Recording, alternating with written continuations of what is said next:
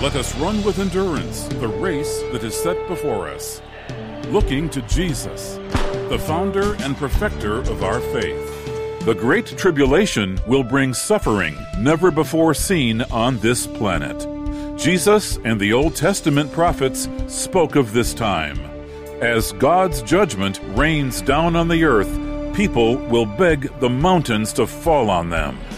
From the Moody Church in Chicago, this is Running to Win with Dr. Erwin Lutzer, whose clear teaching helps us make it across the finish line.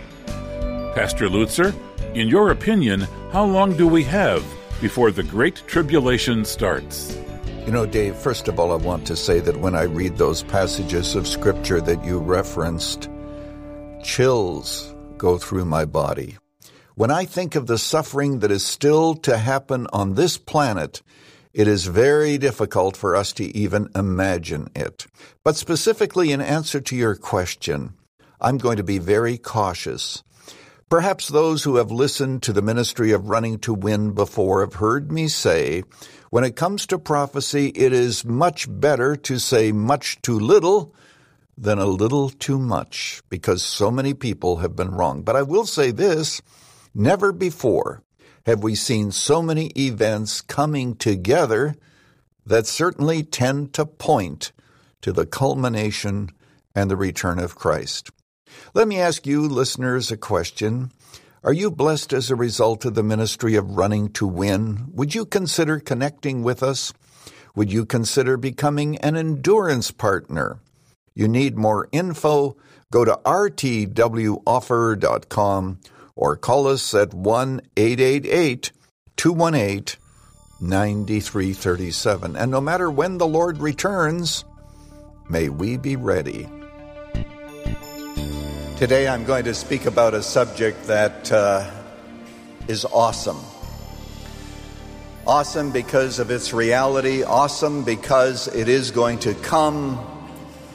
It's a message that will lay a huge burden on your soul.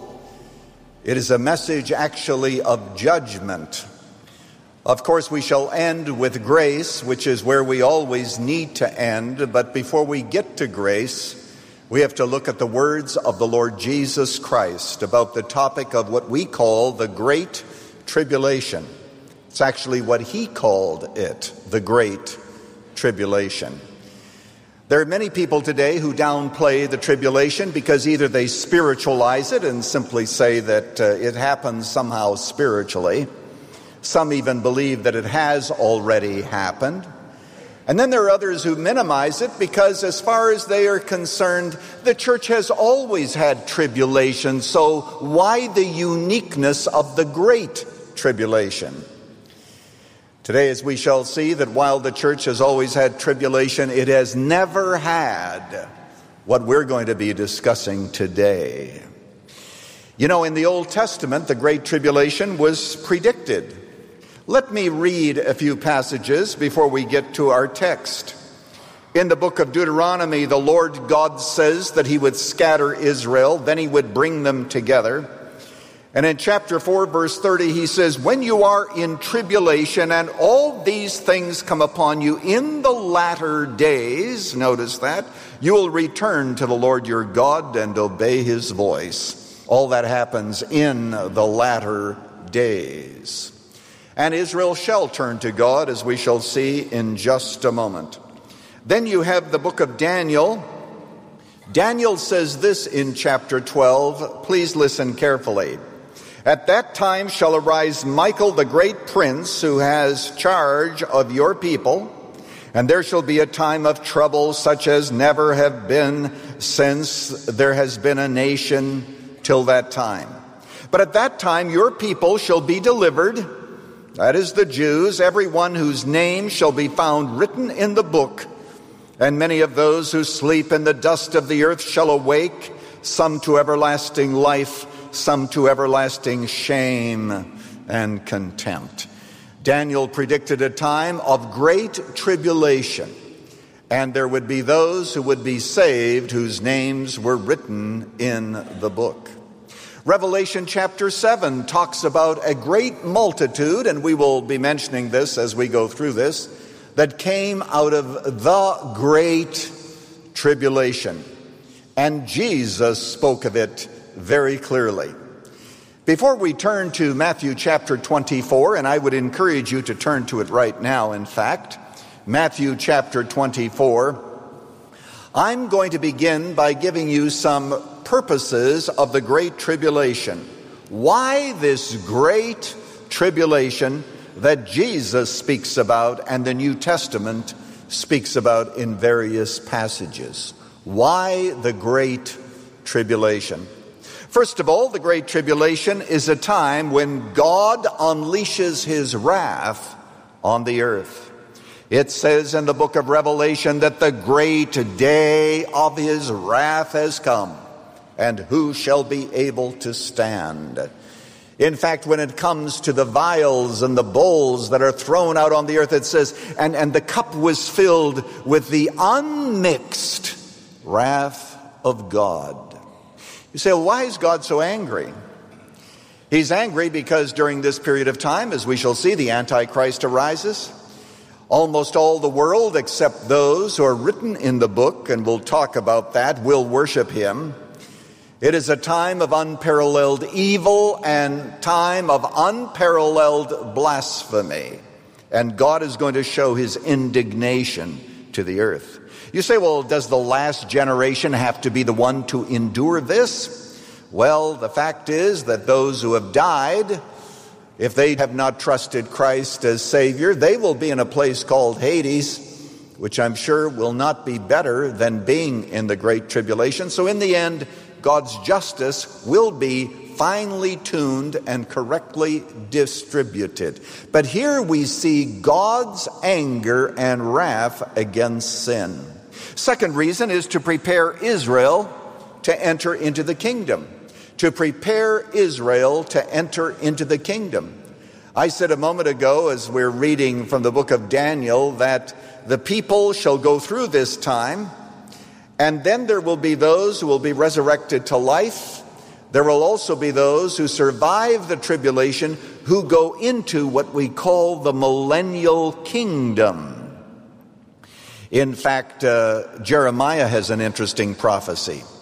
He says that this period of time, the Great Tribulation, is the time of Jacob's trouble, but he shall be saved out of it. Paul said in Romans, so then all Israel shall be saved. There's going to be a whole generation of Jewish people who are going to see Jesus as the Messiah when he returns and accept him as their own. And they, along with some Gentiles as well, will go into what we call the millennial kingdom. So remember, first of all comes the tribulation. Then all those Old Testament prophecies and New Testament prophecies regarding a kingdom on earth. Now, you might be gratified to know at this point that I will be preaching an entire message just on the millennial kingdom as we go through this series entitled, When He Shall Come. So the second reason is to purify Israel, to save Jews who will become a part of the kingdom so that God's promises to Abraham, Isaac, and Jacob can finally fully be fulfilled. There's a third reason, and that is during this period of great tribulation, the human heart is finally revealed in all of its sinfulness. You read the story in the New Testament book of Revelation and the judgments. And even though there are hailstones coming from heaven, the sky is blackened, rivers are being turned into blood, it says that many people still would not repent of their sorceries and of their immorality. You'd think they'd say, wow, in light of this, I'm going to flee to God's grace. Millions will, multiplied millions will not. The human heart, very interesting and revealed during this period of time. There's a final reason, and that is to show Jesus Christ's total triumph over the devil. When you get to the book of Revelation and you see there the story of the Great Tribulation, Satan no longer is working undercover. Now he is spoken of as the red dragon that has been cast out of heaven, and Satan in his fury is going to do all the damage that he possibly can to God and to God's people. And it will appear at times as if he's winning, but in the end he loses and is cast into the lake of fire, justly so, where he will be tormented day and night forever and ever. The end of the day, the contest is not even close. Jesus wins.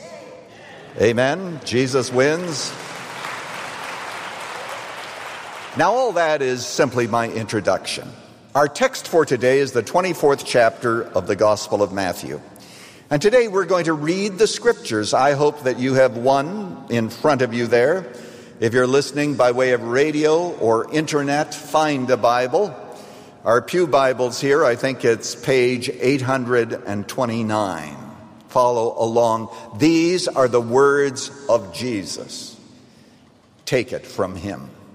Well, he's with the disciples and they're overlooking the temple area, and Jesus said, all of these stones that you see here, the beautiful temple that was built, not one stone shall be left upon another that shall be torn down. The disciples ask him, verse 3, when will these things be, and what will be the sign of your coming and the close of the age? Jesus, in effect, ignores their first question about when these things, the destruction of the temple, will take place. And he launches into this discussion of the signs of his coming and the end of the age. Now, it's true, there are some parallels between this and the Gospel of Luke, where Jesus does talk about the coming destruction of Jerusalem in 70 A.D. But Jesus begins and he talks about certain signs. So there are two questions we have to answer before we get into the text, namely, where are we as believers during this period of time? Where do we fit into this? As you know, based on the previous messages that I have given, I believe that we will be raptured up, 1 Thessalonians chapter 4. We will be with the Lord because the coming of Jesus is in two stages. First of all, he comes for his church, and then he comes with the church, with his saints. And today we're talking about that second stage of the great revelation of Jesus. When, as we shall see, as lightning goes from one end of heaven to the other, so shall the coming of the Son of Man be. We're talking about stage number 2 in his return.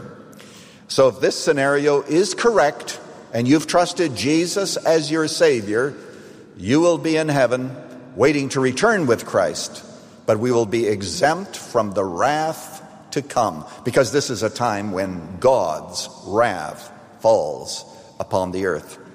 There's a second question, and that is that the signs that Jesus talks about, are they signs for today? Well, not really. They are signs during the tribulation period, during the first half of the tribulation period. They are signs, but their root can be seen today. Every one of these signs, in one way or another, is happening today as we get into the signs. By the way, as you read this chapter, do you notice how Jewish it is? It talks about Jerusalem. It talks about, oh, pray that your flight will not be on a Sabbath day, etc. Why is it so Jewish? The best way to view the church is as a parenthesis. Old Testament, God dealt with Israel. Church is inserted into this. Now that the church is taken away, God takes up where he left off to fulfill the Old Testament promises. And that's why you don't see the church here. What you see is a message to Jewish people and Gentiles as well, who will be there during the period of the Great Tribulation. Well, very quickly now, let's look at the signs. We must hurry on. Jesus said in verse 4, see that no one leads you astray, for many will come in my name, saying, I am the Christ, and they will lead many astray.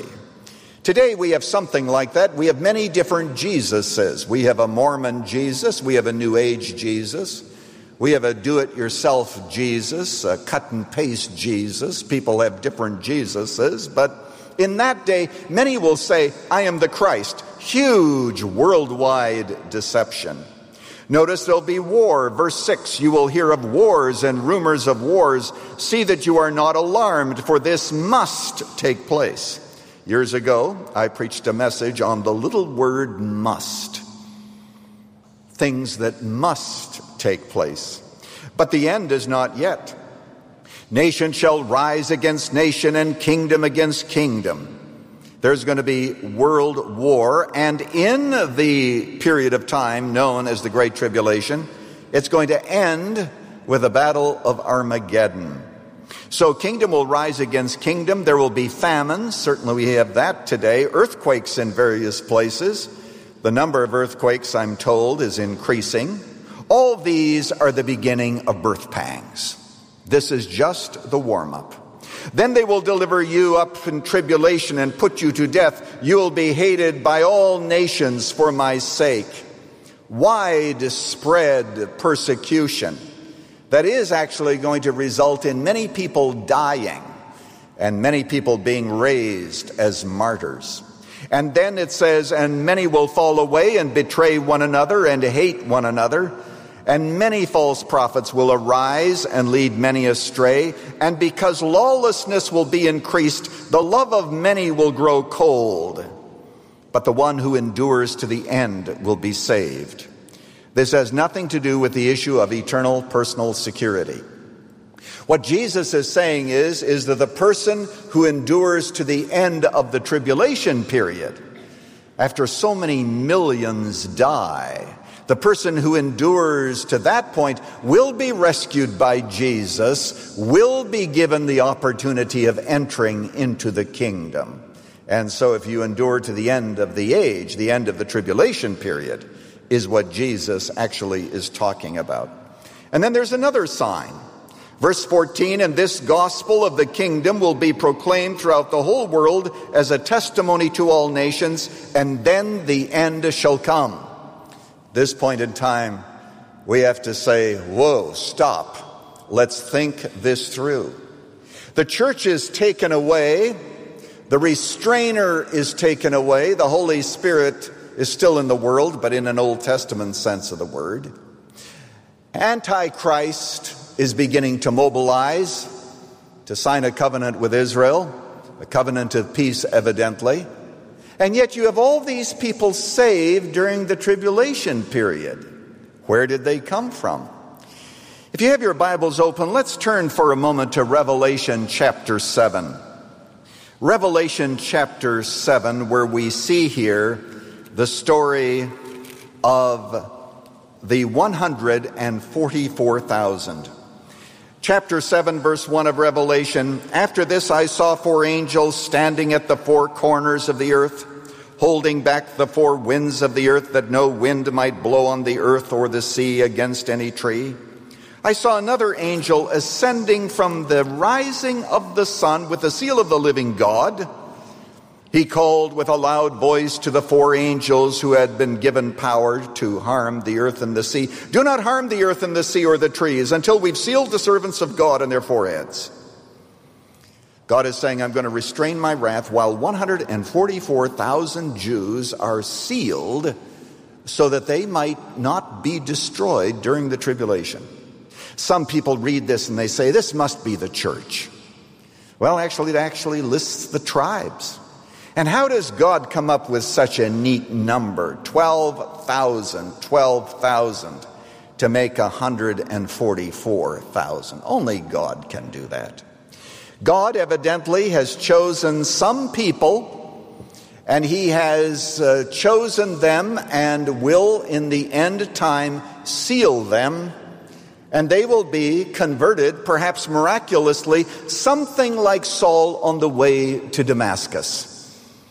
God may just simply come out of heaven and say, believe on Jesus, be saved, and 144,000 are saved. Now, if you believe that the church is going to go through the tribulation, as many fine Christians do, you still have the question of how the church evangelizing ends up exactly with 12,000 from each of the tribes.